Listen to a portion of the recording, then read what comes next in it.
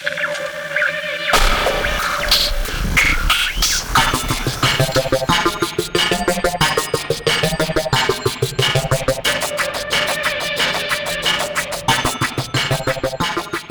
to Cinema Journal Presents Acamedia. I'm Christine Becker. And I'm Michael Kackman. And we are recording this on a very exciting day. This is the deadline Super exciting. Yeah, the deadline for proposals to be submitted to CP at ND. Yeah, Consoling Passions, going to be hosted at Notre Dame in June of this year. Yes, very exciting. I would try to use this as a provocation, tell people, come on, get those submissions in, but I would have to travel forward in time and then back in time in order to get them in time, so I don't think that's going to happen. Well, just in case that technology gets developed in the next few weeks. Get those proposals finished and submit them now. Right, yeah. Last week. And yeah, so even if you don't get a chance to propose a paper, you can still come by the conference. We're super excited about what we've got set up. We've got a keynote with Aniko Imre. Yeah, and a plenary roundtable with some terrific younger scholars that are doing some great work. Yeah, so we look forward to going through all the fantastic proposals we've got and putting together a really exciting conference. And we'll nag you about that in the future. Yeah, we've got plenty of months till that. Good stuff coming up today, though. We do have some good stuff. First of all, I worked on a report about Film Matters, the undergraduate film journal. I actually recorded these interviews back when I did the segment from the last episode, but the issues they raised were so fascinating and different from the grad student-run journals that I wanted to do a piece just on Film Matters. So that's what you've got here. Yeah, that's good. Why don't we just go ahead and give that a listen? Okay, great.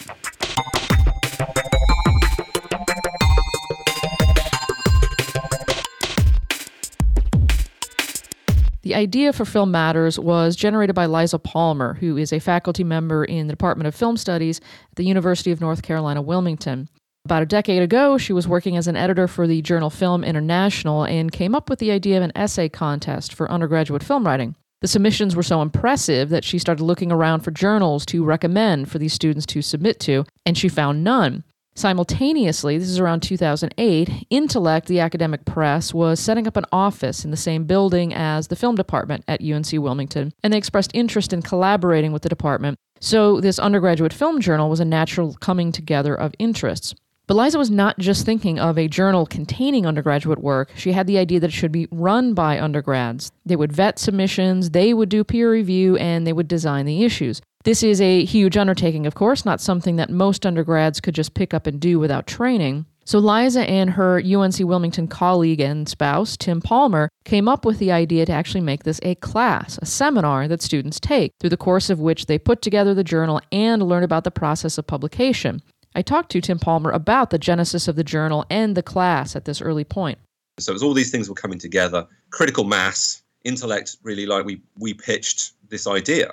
Why not have a publication, online articles, in print, peer-reviewed? Why not open this thing up and have a seminar that we teach here be the editorial board and produce this unique publication? We believe it to be the first of its kind in the world, in which the undergraduates do everything. So all these things coming together, we float the idea of, well, let's have a seminar where we invite majors from our film studies department here at the UNC Wilmington. They become the editorial board. They interact with Intellect, who are extremely ambitious. They've been growing and really exploring all kinds of forms of publishing in film, media, all sorts of other interesting arts and humanities areas too. So professionals from Intellect visit the class. The students learn about what publishing is. We also talk to them and teach them about what is peer review. Why do we peer review? It's in part demystifying the academic process, but it's also just we live in a world in which ideas jostle and collide and interact and find favor or not all around us every day. And getting students to, first of all, understand historically, conceptually, professionally, what peer reviewing is, what it means, and then, all the better, doing it themselves can be this wonderfully empowering process. The deep dive into peer review really struck me as important because it's not something that a lot of undergrads get exposed to. Most professors put comments on their papers, a grade, hand it back, and that's it. They might get a chance to revise, but not with the intensive and shared process that is peer review. And Tim explained that he reveled in teaching students the larger logic and value behind peer review. When I teach the class myself, and when I'm essentially chairing the editorial board, I will do things like, what would be an example of this? I'll do a module, for example, say on, well, how have crucial ideas in film studies been peer-reviewed?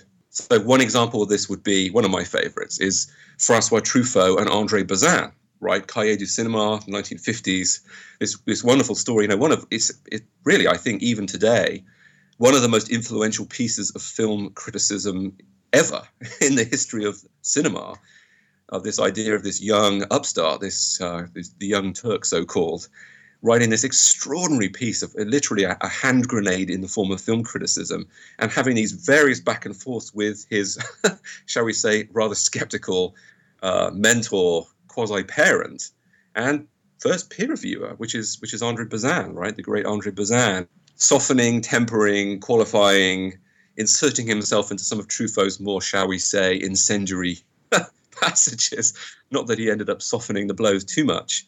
But this is an example, right? Editor, editorial board, journal, and then writer, figure, thinker. Here's something no one spotted. I have a really passionate response to it. What happens then, right? These wheels turn and ideas meet other ideas. And I find this to be interesting, right? We can always just think that articles and books that have come into the record and had influence, they're just like slabs of marble, right? They just descended from on high. And well, no, it's peer review, and it's a conversational dynamic. Tim also explained that he appreciates being able to demystify the publishing process for students, offering them a window to a world that is closed for most of them. I'm an academic, right? I love publication. I enjoy all that stuff. But this was new ground for me teaching the class, and for Liza teaching the class, as she did many times in the early stages in the first few years, 08, 9, 10, and so forth. But we just found that the students were fascinated by this. One of the people in the film studies department just got an article accepted for review. Now they know what that means, right? Or finally that book manuscript is going to actually become a book in the library or something that I can download as a PDF, right? So now I know what's happened for that to come to pass. I always think of film studies and media studies in general and just humanities and most forms of intellectual inquiry as a conversation. And we can teach this in our classes and say, you've got to cite some sources now, right? It's time to cite some material, earn your salt as a respondent. But entering into that process at an editorial level, right? The nuts and bolts of putting an issue together, the students really it's like a whole new avenue for them. And I guess the proof is in the pudding to a certain extent is now our majors are starting to find careers in publishing. And as always, this is the pressure put upon us, right? Justify your existence. Well, here's another one, is publishing. And film and media publishing is actually, in certain sectors, quite a buoyant industry, I find. So there's that side too, I guess. I was curious to hear what the students themselves thought about this experience, so I spoke with two of them. They've taken the class, they've put together issues of Film Matters. First, Jen Pintow told me how surprised and pleased she was by the wide range of knowledge she obtained from the course.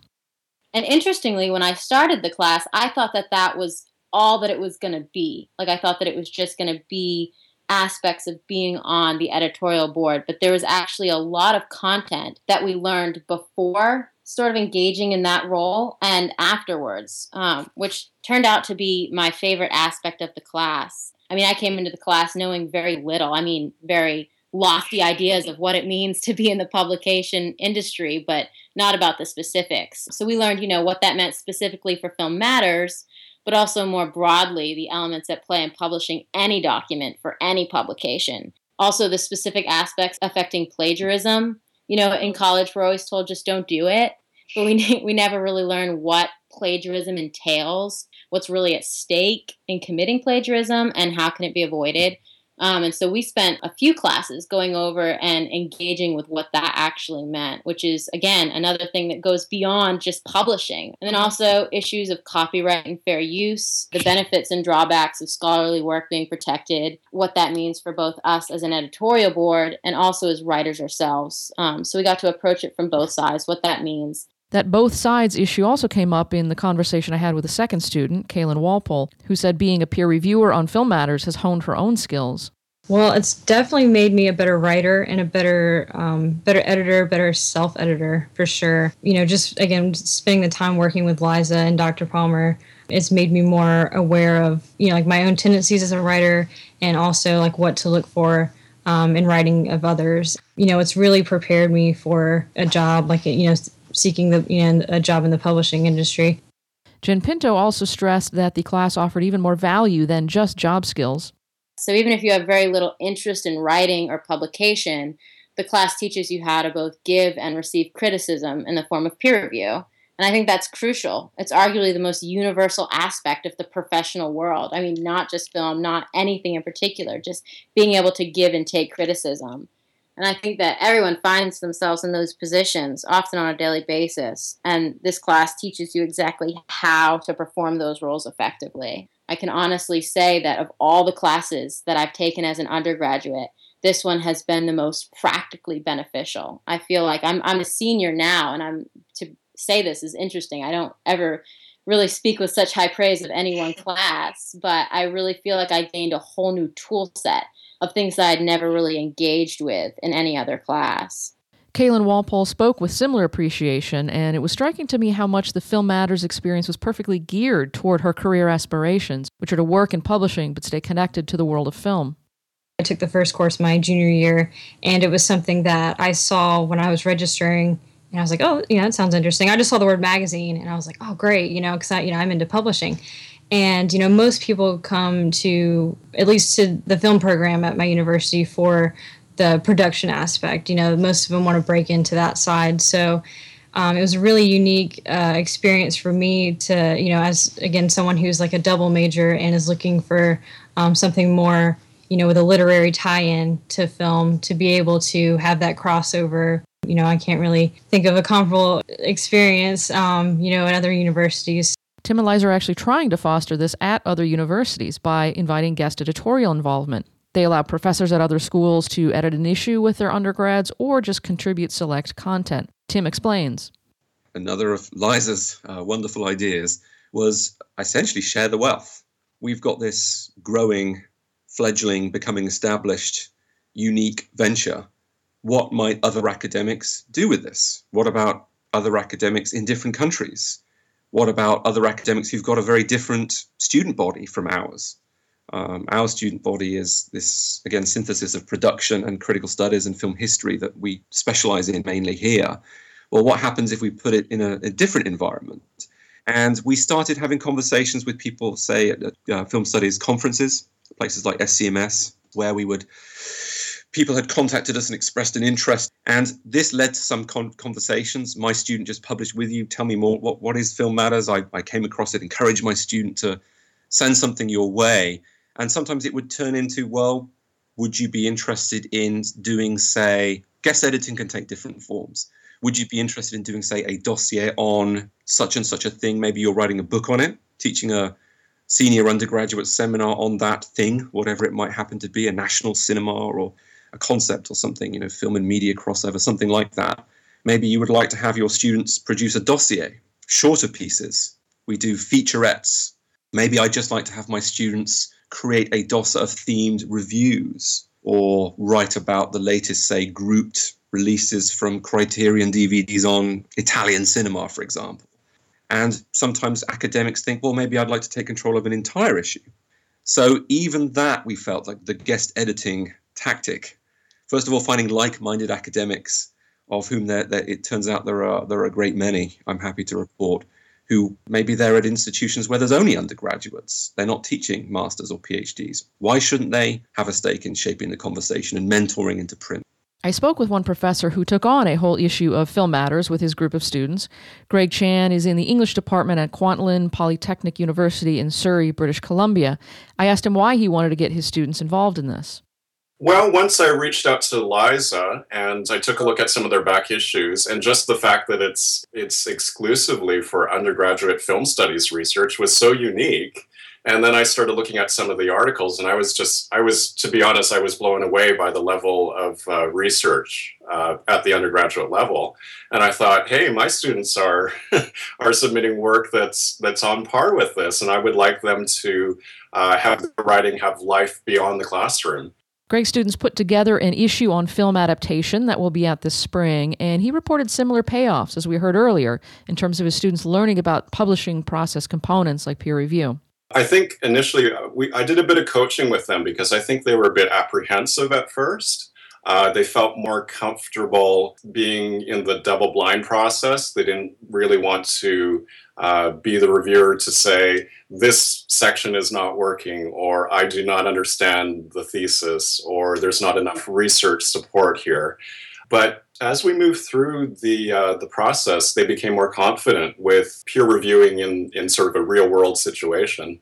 Not that university isn't, but just outside of the classroom, of course. Greg also told me how much he appreciated that in the issues, the student authors get a short bio in a sidebar to the essays, but so do the teachers they credit as their mentors who helped inspire and guide their work, thereby exposing readers to greater knowledge about where this work comes from. He explains. And what I love about what Liza and Tim have done with Film Matters is that they highlight the mentor, the instructor mentor, and also the university that the students and the instructor come from. So they're not just looking at the paper in a vacuum, they're looking at the author and the instructor and the entire university helps cultivate this piece of research. And it really helps with the community building too, to have those sidebars. I found this, there were some names of instructors at other universities that I've come across before. I have seen their names before, but I've never had that sort of exposure to their background, them mentoring their students, and this is the type of work that they do. So it was a really different entry point to see those sorts of profiles. In this way, the Film Matters community keeps growing, and this is by design. Tim expressed to me how he feels like an enemy of academia is getting stale, so he likes to keep experimenting with Film Matters, and he says the youthful passion of undergrads helps spur that on. And it's just that's the dynamo, I think, right? Young minds who aren't excessively cautious. It's like Truffaut and Bazin, right? Why does Truffaut publish this piece? Because he doesn't care, because he's willing to try something new and go out on a limb. And Papa Bazin there cautioning him back from the abyss. The tension between those two created something remarkable, didn't it? Right, and influential, and hopefully stuff like that can come out of the Film Matters project too. We hope. Student Jen Pintow described a similar dynamic at work in her Film Matters experience. But honestly, I think one of the greatest aspects of having Film Matters on our campus is the amount of energy it brings with it. You flip through textbooks and scholarly publications on film and media, and the content's all there. It's well-researched and informative, but so often it fails to capture the allure and the energy that initially inspired them to write about it. And I think that that's what instantly sets Film Matters apart. You have a community of 20-year-old students going to screenings, pitching their own arguments, making discoveries. And so the process of publishing with Film Matters is so alive and so vibrant. Everyone cares so much about what they're saying, and that translates to a classroom full of respect and attentiveness and engagement. It's honestly unlike anything I've ever experienced in any of my other classes. If you think you and your undergrads would like to get a taste of this experience, Tim and Liza Palmer encourage you to reach out to them. We are always open to collaborators. We retain and really enjoy reaching out to guest editors. And as I said, to be a guest editor can mean all sorts of different things and varying levels of commitment. If this project, as I hope you've enjoyed hearing about it, is interesting to you, listeners to this broadcast, we would like to hear from you. Please go look at our website, Film Matters Magazine, and contact one of us, either myself or Liza. We're based at the UNC Wilmington, and we are very open when it comes to different kinds of publishing and different kinds of stake in a particular issue or a subject that might find its way into part of an issue. Look us up. We'd like to hear from you.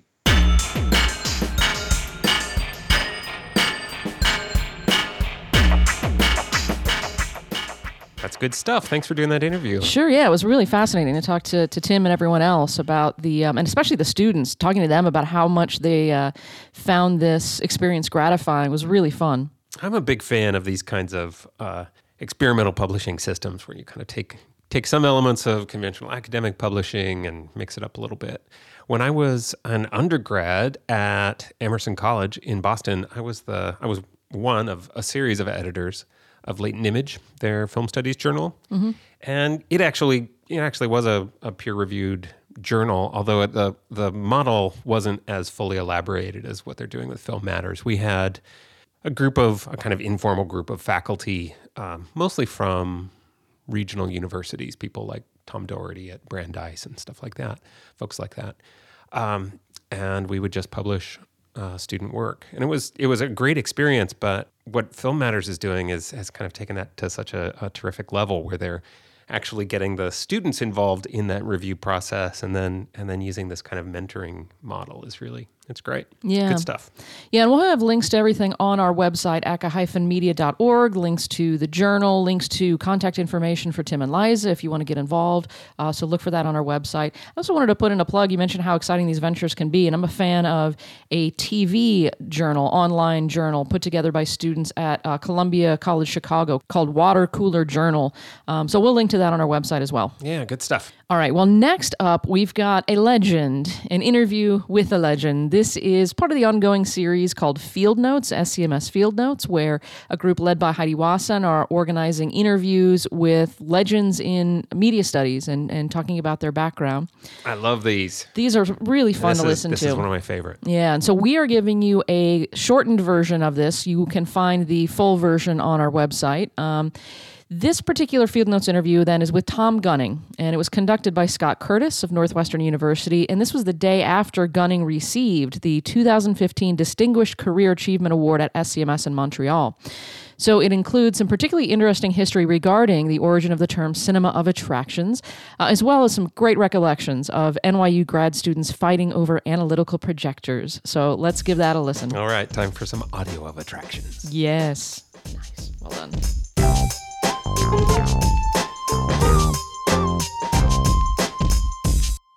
I was interested in movies as soon as I got to New York, was seeing a lot of them, but in a somewhat unsystematic way. I mean, I mainly knew about art films, because that was the current thing, Bergman, Fellini, things like that, even things, Japanese film, Kurosawa, Mizoguchi.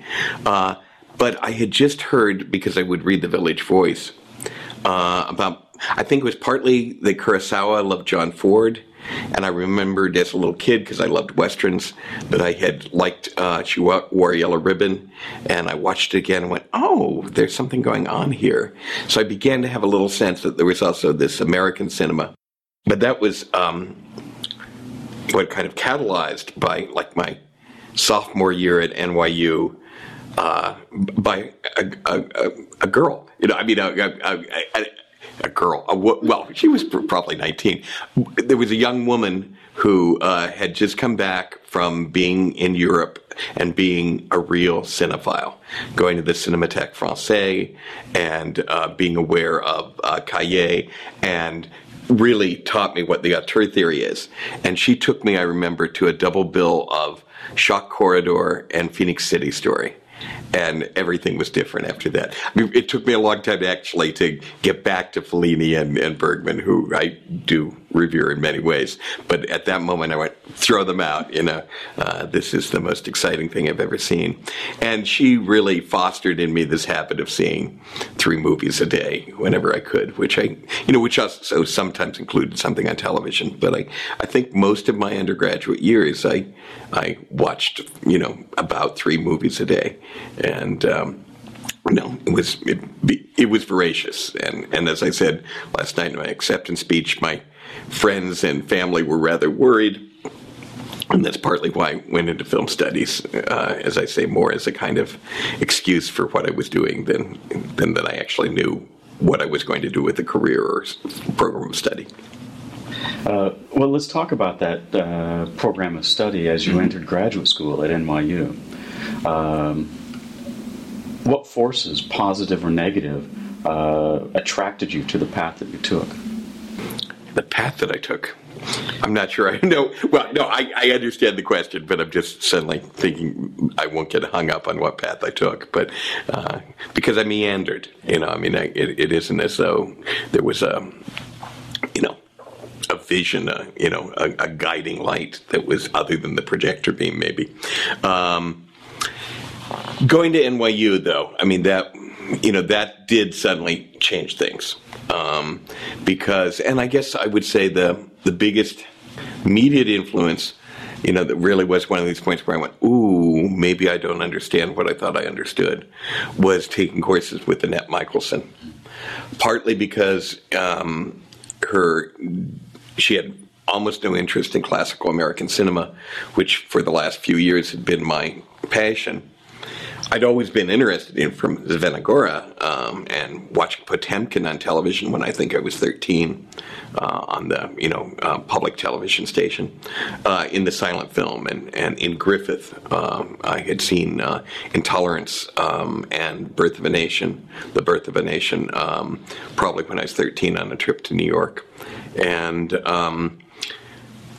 So I had some idea that there was something other than just classical Hollywood, but she made me aware of a whole modernist sensibility, which to a large extent had always been very important to me in painting and literature, but which I had not really thought of in relation to film.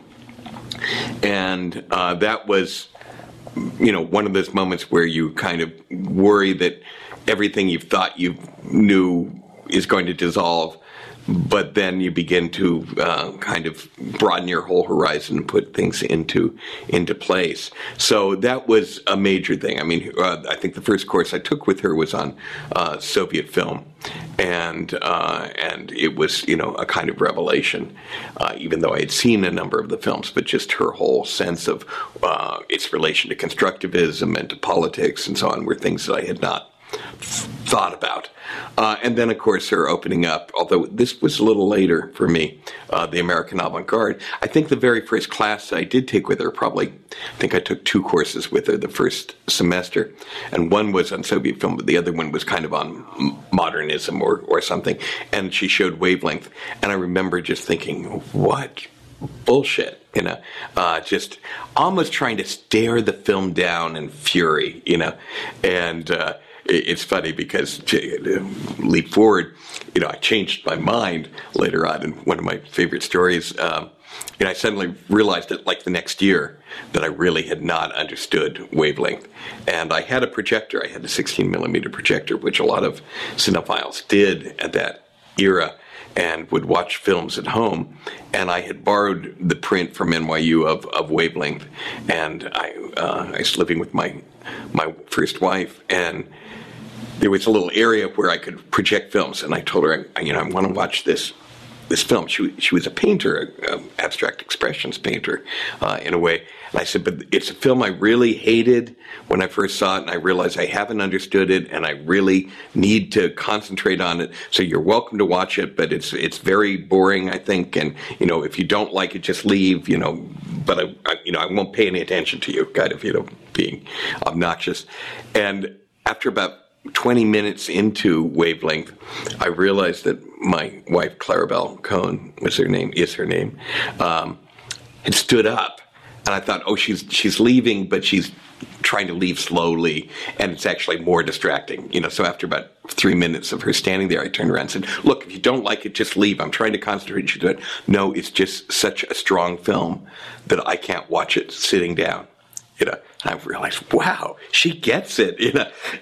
What am I missing? But I have to admit, by the end of that screening, I had seen something. So those were major shifts there towards the kind of sense that film could be involved with the kind of modern project that I had already had some sense of in as I say, in literature and painting, but not really in film. And then a lot of my thinking after that, and I would have to admit to this very day, is kind of the interest in balancing those two things, the avant-garde film and the commercial film. And one of the things that I really find so exciting about film studies is certainly people who do art history can deal with salon painting and abstract painting, but there's a kind of different way that we can do both that I think is not contradictory. I think it's really the sign that it's still a vital medium, that it has both these, that it has this gamut. And trying to understand, the first thing is you have to understand they're different. And, you're not, when I was watching Wavelength and waiting for it to become an interesting film, my idea of what was interesting was so limited by the idea of the classical paradigm. So one has to understand they're different, but to try to think that somehow these exist in the same medium, in the same period of history, which is not true, say, with art history. You might do Vermeer and Cezanne, but you're dealing with a historical difference, is still, to me, a great challenge, and one which I think is really exciting. It's maybe one of the things that I most always feel I want to convey to my students, that they can love Wavelength and The Searchers both, There's also a balance in your work between the avant-garde and the silent era. And tell us a little bit about your love for your introduction to that through Jay Leida, Noel Birch, and the rest. Yeah. Well, as I say, I actually had an interest in silent film from childhood. In my recent book on color, my picture book, I tell the story about that one of my first introductions to film, and certainly film qua film rather than just watching something, and it was very early, I think it was before I began to read, was a book that my parents had from the 30s. It was put together by Paul Rotha, who of course is a famous British film historian.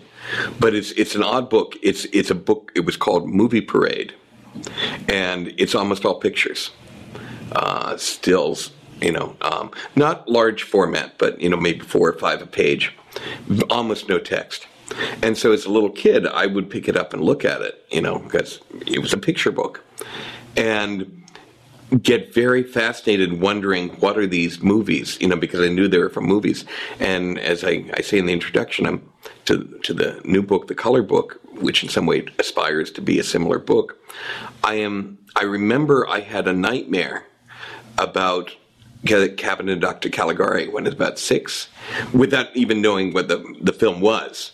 Having never seen it, probably not even knowing the name, but from this picture of Cesare in his coffin with Caligari leaning over him that was in Movie Parade. So I was fascinated. Partly, I remember there was an image in Movie Parade from the New York Cat, the Griffith biograph, and of Mary Pickford. And I remember my mother saying that she had seen the film and it was very interesting, and always wanting to be curious to see it. So that there was this, this was one of the things. When I would go to New York, I would seek out silent films. So this was certainly not part of an academic thing. It got transformed by the academic. And I really don't know that I could tell you why it appealed to me. I think there are a lot of kids who respond to silent film. Later on kind of maybe lose it because it's not. But I remember, various people telling me about showing silent films to their kids, obviously things like Chaplin, but also, thrillers and serials and so on, and kids getting very absorbed into it. So I don't want to do the kind of essentialist what's like the dream world, although I think it's probably right. But so then, obviously coming to NYU, Michelson's course in Soviet cinema was a real revelation. The availability of silent film at the Museum of Modern Art and at other venues made this all possible to really absorb. I've often thought, because I am in some ways a kind of Freudian, that there was some aspect of kind of primal scene fantasies. If I knew about silent film, I would know how everything began, particularly if I knew about the very earliest films, and, that this was part of it. So then, as you say, of course, it wasn't until after I'd been at NYU for quite a while that Jay Leida came. But it was towards the end of my coursework. But, he became my advisor, and of course, not only did he give this extraordinary seminar on Griffith's biograph films, which, inspired my dissertation, but he was, as I said last night in my talk, he was film history. This is a man who, I remember they rediscovered a print of the film that he made in the early 30s, Bronx Morning. He had thought it was lost, but they found it at the Museum of Modern Art. I wasn't actually at the screening.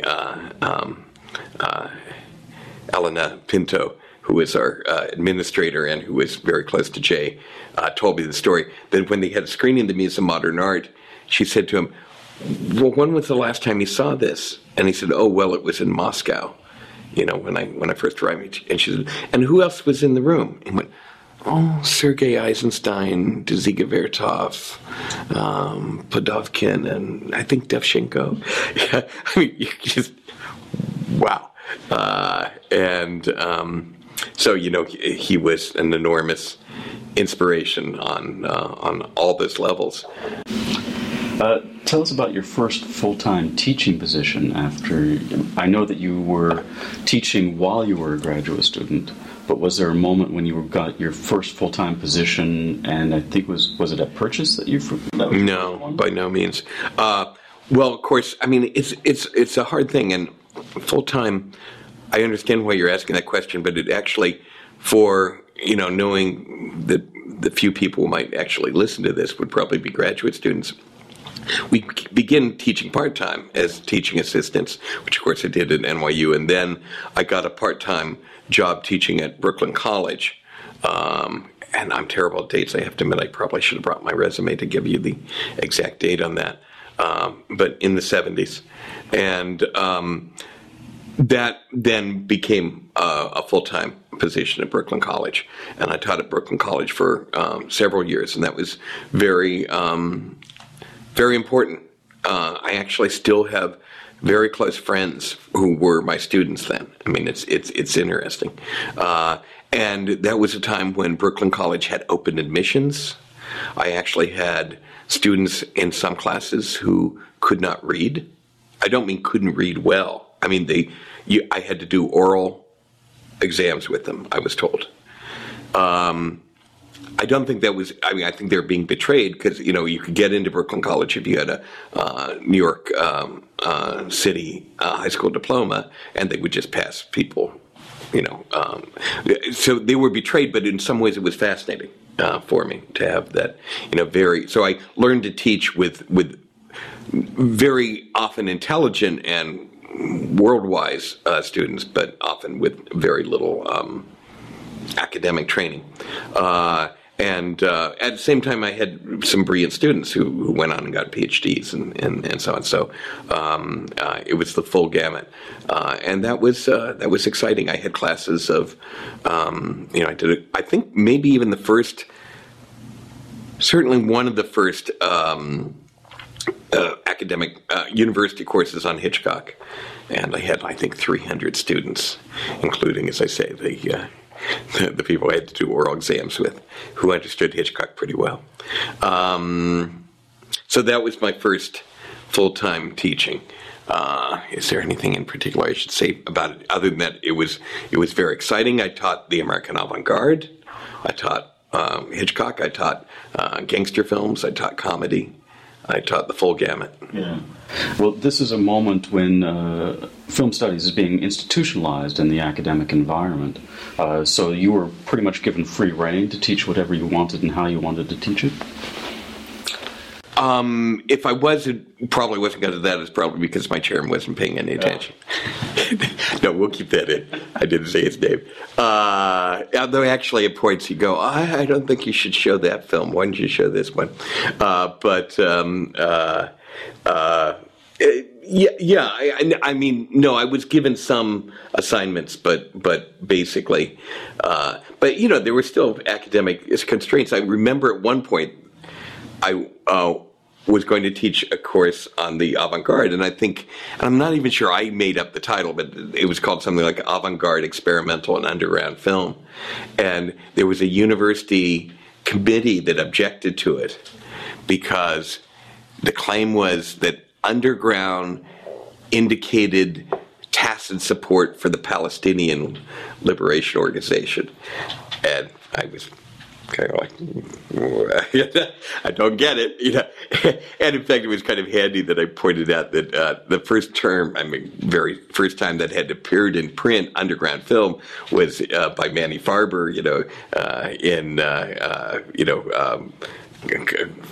magazine that was sponsored by the American Jewish Association or something like that. But anyway, so. during the early period of your career, at this moment in the 70s, were there any particular issues in the field that were especially important in shaping the direction of your research and teaching, or for the development of the field in general? I know one of the things you've always talked to me about is that you see your part in the field as part of a larger conversation.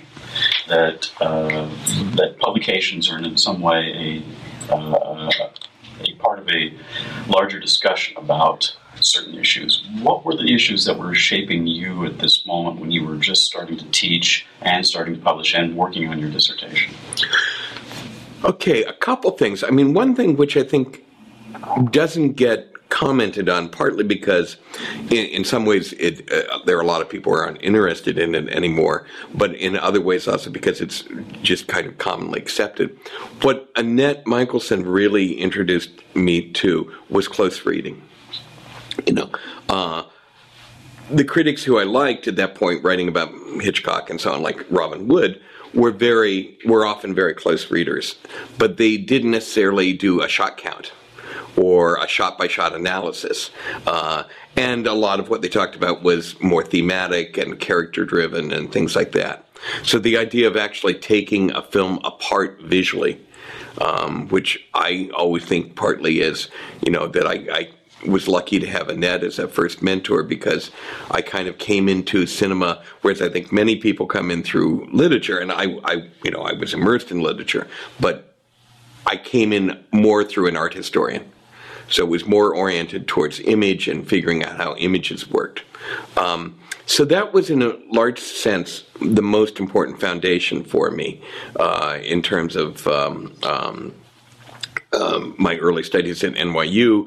Also, Annette's sense of modernism was extremely important, and particularly in thinking about the avant-garde. And I was very interested in thinking about modernism in relation to romanticism, which was not so much her focus. I mean, she would have acknowledged it, but that was part of what I was already immersed in.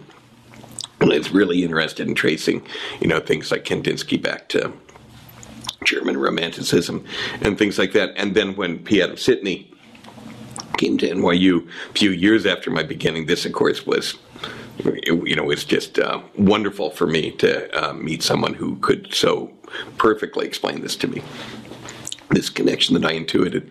But then what was curious, and I mentioned this last night in my talk, is that the discourse in the field broadly, not necessarily centered at NYU at all, but more broadly, began to be partly filtered with the new French, and then filtered through screen British film. At that point, I never used the term apparatus theory. I don't know that anyone used it.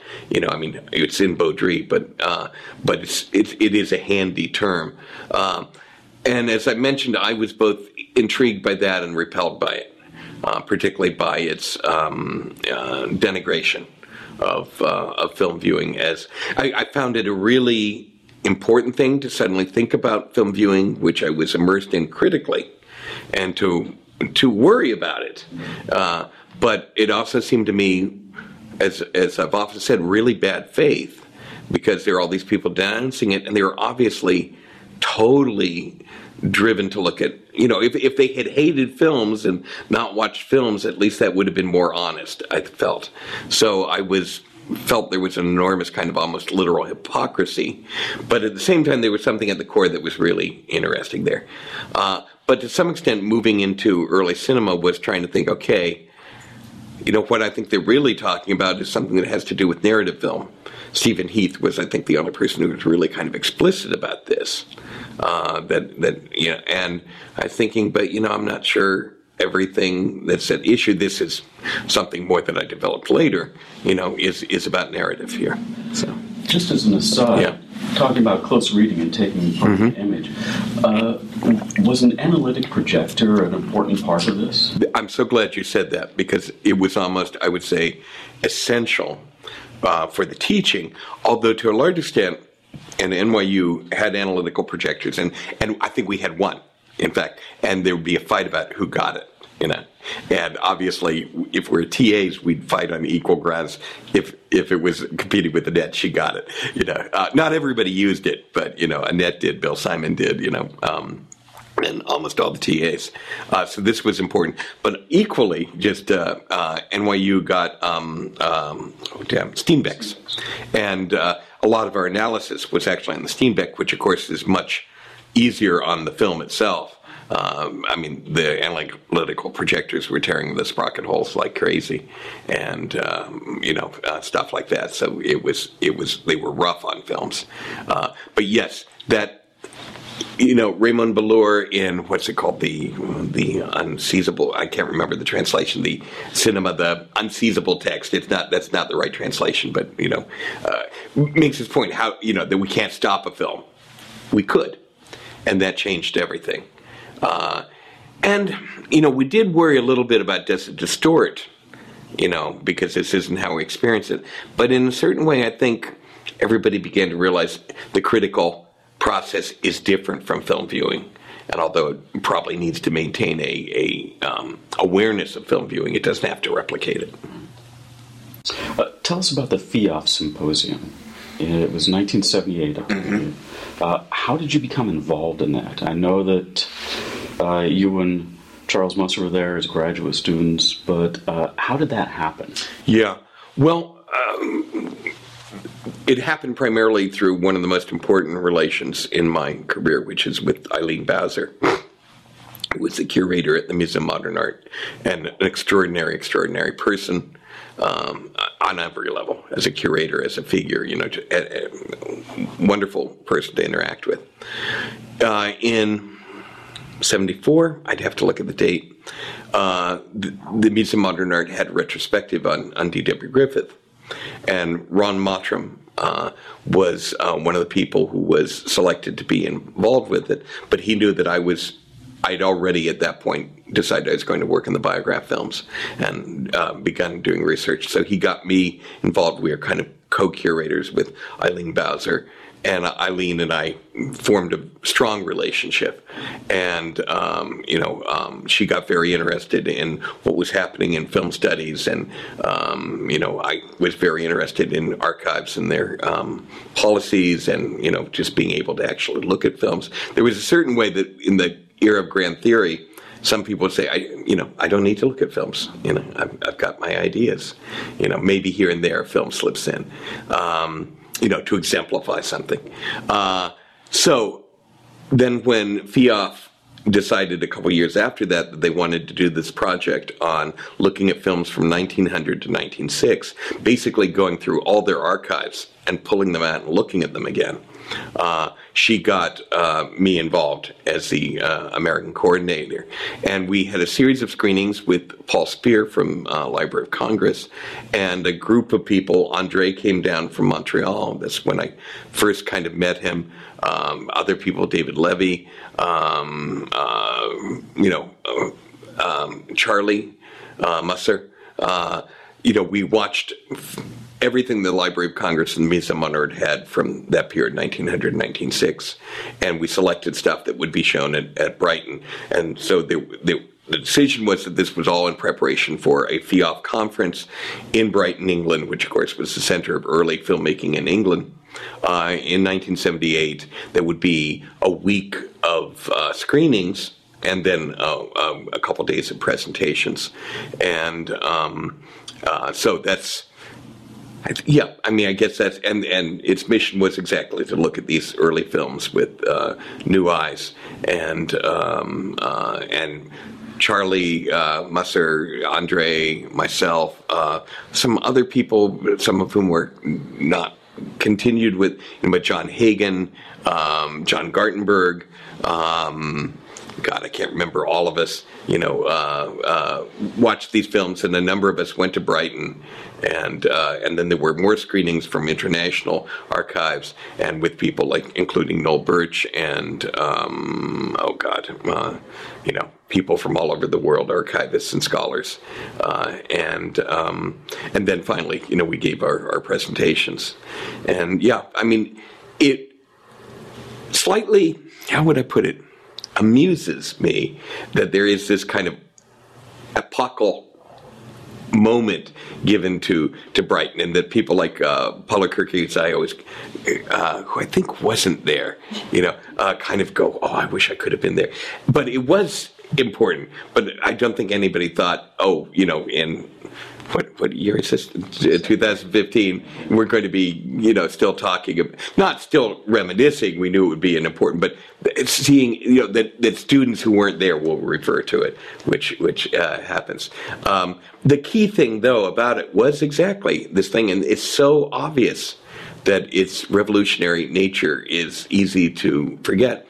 To look at these films, many film scholars did not bother to look at films. I mean, for instance, there was a book on Griffith, the biograph, written before my dissertation by a man named Robert Henderson. At that point, at least 400 of the biograph films were available at either the Museum of Modern Art or Library of Congress. I found his notes, he looked at 60 of them, and didn't think that was a problem. And I'm not saying because he was a lazy guy, I'm saying that was the state of the field at that point. And so, and most of film history, what people did was they looked in other film histories and said, okay, Griffith first cut in this film. They never went to see it, to see he didn't cut, or whatever, The main impulse behind Brighton was to look at these films, take them off the shelf in the archive, and have people look at them, and not just, the print's okay, it doesn't have decay, but actually try to think what they mean. Yeah. Around this time, you're meeting a number of colleagues, such as Andre, for the first time, and starting to collaborate. Tell us about this Albatross, the Cinema of Attractions essay, and the context from which it developed. Yeah. And after that, tell us how you would situate it now. Well, Andre, as I say, I met through FIAF. He's a couple years younger than me, probably, very enthusiastic. We were both graduate students. And he very much wanted to systematize a lot of the things that happened at Brighton. So he worked on a filmography of everything that we saw and trying to gather up everybody's notes. A lot of people had tape recorders that they spoke into. I have to admit I didn't. He tried to gather those together, and he put them together, and it came out as a second volume of the proceedings. And then, he's such a charming and terrific guy. We got along very well, and we were both very interested in narrative analysis and certain kinds of, semiotic concepts of narrative, I guess I would say, And so we had a project to kind of figure out the beginnings of narrative in early film, editing figures and things like that. And we met several times a year in Montreal or I was in New York at that time to discuss this. We began to put together other filmographies. He always had money for graduate students to be researchers, and we had long discussions. I mean, I remember at one point having this discussion about what a syntagm was, and he had wherever we were, I don't even think it was his apartment, there was like a photograph of a parade, and I was saying, now, is that a syntagm? Because there are people in a line, So we were, drunk on this. And then he was going to do a thing at Sarah C. On Méliès, I think. I'm not sure I've got this correct exactly. But it was something that we were going to collaborate on, but I knew I couldn't come to. And I was teaching at Harvard at this point, just as a visiting lecturer. And he came down. I had a very brilliant TA, a man named Adam Simon, who now is a scriptwriter for horror films in Hollywood. And I had been working, Adam was very interested in horror films, and we'd been working out certain ideas, and I was interested, in the idea of an attraction, which I took partly from Eisenstein, the idea that there are these kind of units of galvanizing the audience's attention, which he called attraction, partly because he wanted to avoid the bourgeois idea of identification. And so, thinking of his plays particularly as building blocks of these moments that would galvanize the attention of an audience, and that he related not to bourgeois theater, but to the fairground, and particularly to the roller coaster was his prime idea of an attraction. And of course, this is fairground talk. I found this even more, than I knew at the time that I used it kind of somewhat intuitively, that it was so much part of the vocabulary of the showman, that you do attractions. So Adam and I had kind of worked at this, and Andre says he doesn't remember this, so take it for what it's worth, I guess. But Andre, I think Charlie Musser had first used the term early cinema, trying to get away from primitive cinema. And we'd used it, and Andre said, the French term cinéma de premier temps is kind of awkward. So I wish there was something as simple as early cinema. And I said, well, I've got this phrase that Adam and I have been using, cinema of attractions. And he translated to French and went, oh, this is good. And then when he particularly then looked at Jacques Aumon's treatment of attractions in Eisenstein, and integrated it into the first presentation of the idea, which we kind of co-authored, but he particularly brought in the stuff from Aumont. Although I had said, this is Eisenstein, but I hadn't, I think at that point, read Aumont, which was still just in French. So that's to some extent, at least my memory of the origin of the term. As I say, even though there are points where, last night, you may remember Don Crafton said he invented the term cinema of attractions, but we won't hold that against him. There are points where, well, no, I don't regret it at all. There are points where I go, okay, there are other things we can talk about. But I still actually find it a very useful term. I've always tried to emphasize that it's dialectical. That it isn't like a cinema is either simply narrative or simply, I don't like the adjective term attractional, which Andre uses, but an attraction. But it is the interaction. I mean, they can be separate, totally, I have to admit, I've watched some narrative films that had no attractions whatsoever. And there are, certain types of films I think do not develop a narrative at all. But it's also the way that they can be interrelated that is, to me, what makes it really a useful term.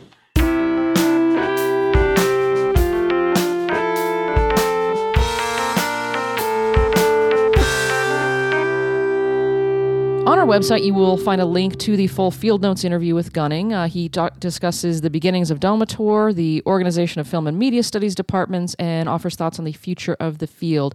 We'll also have a link on our website to Gunning's acceptance speech at SCMS, which he references a bit.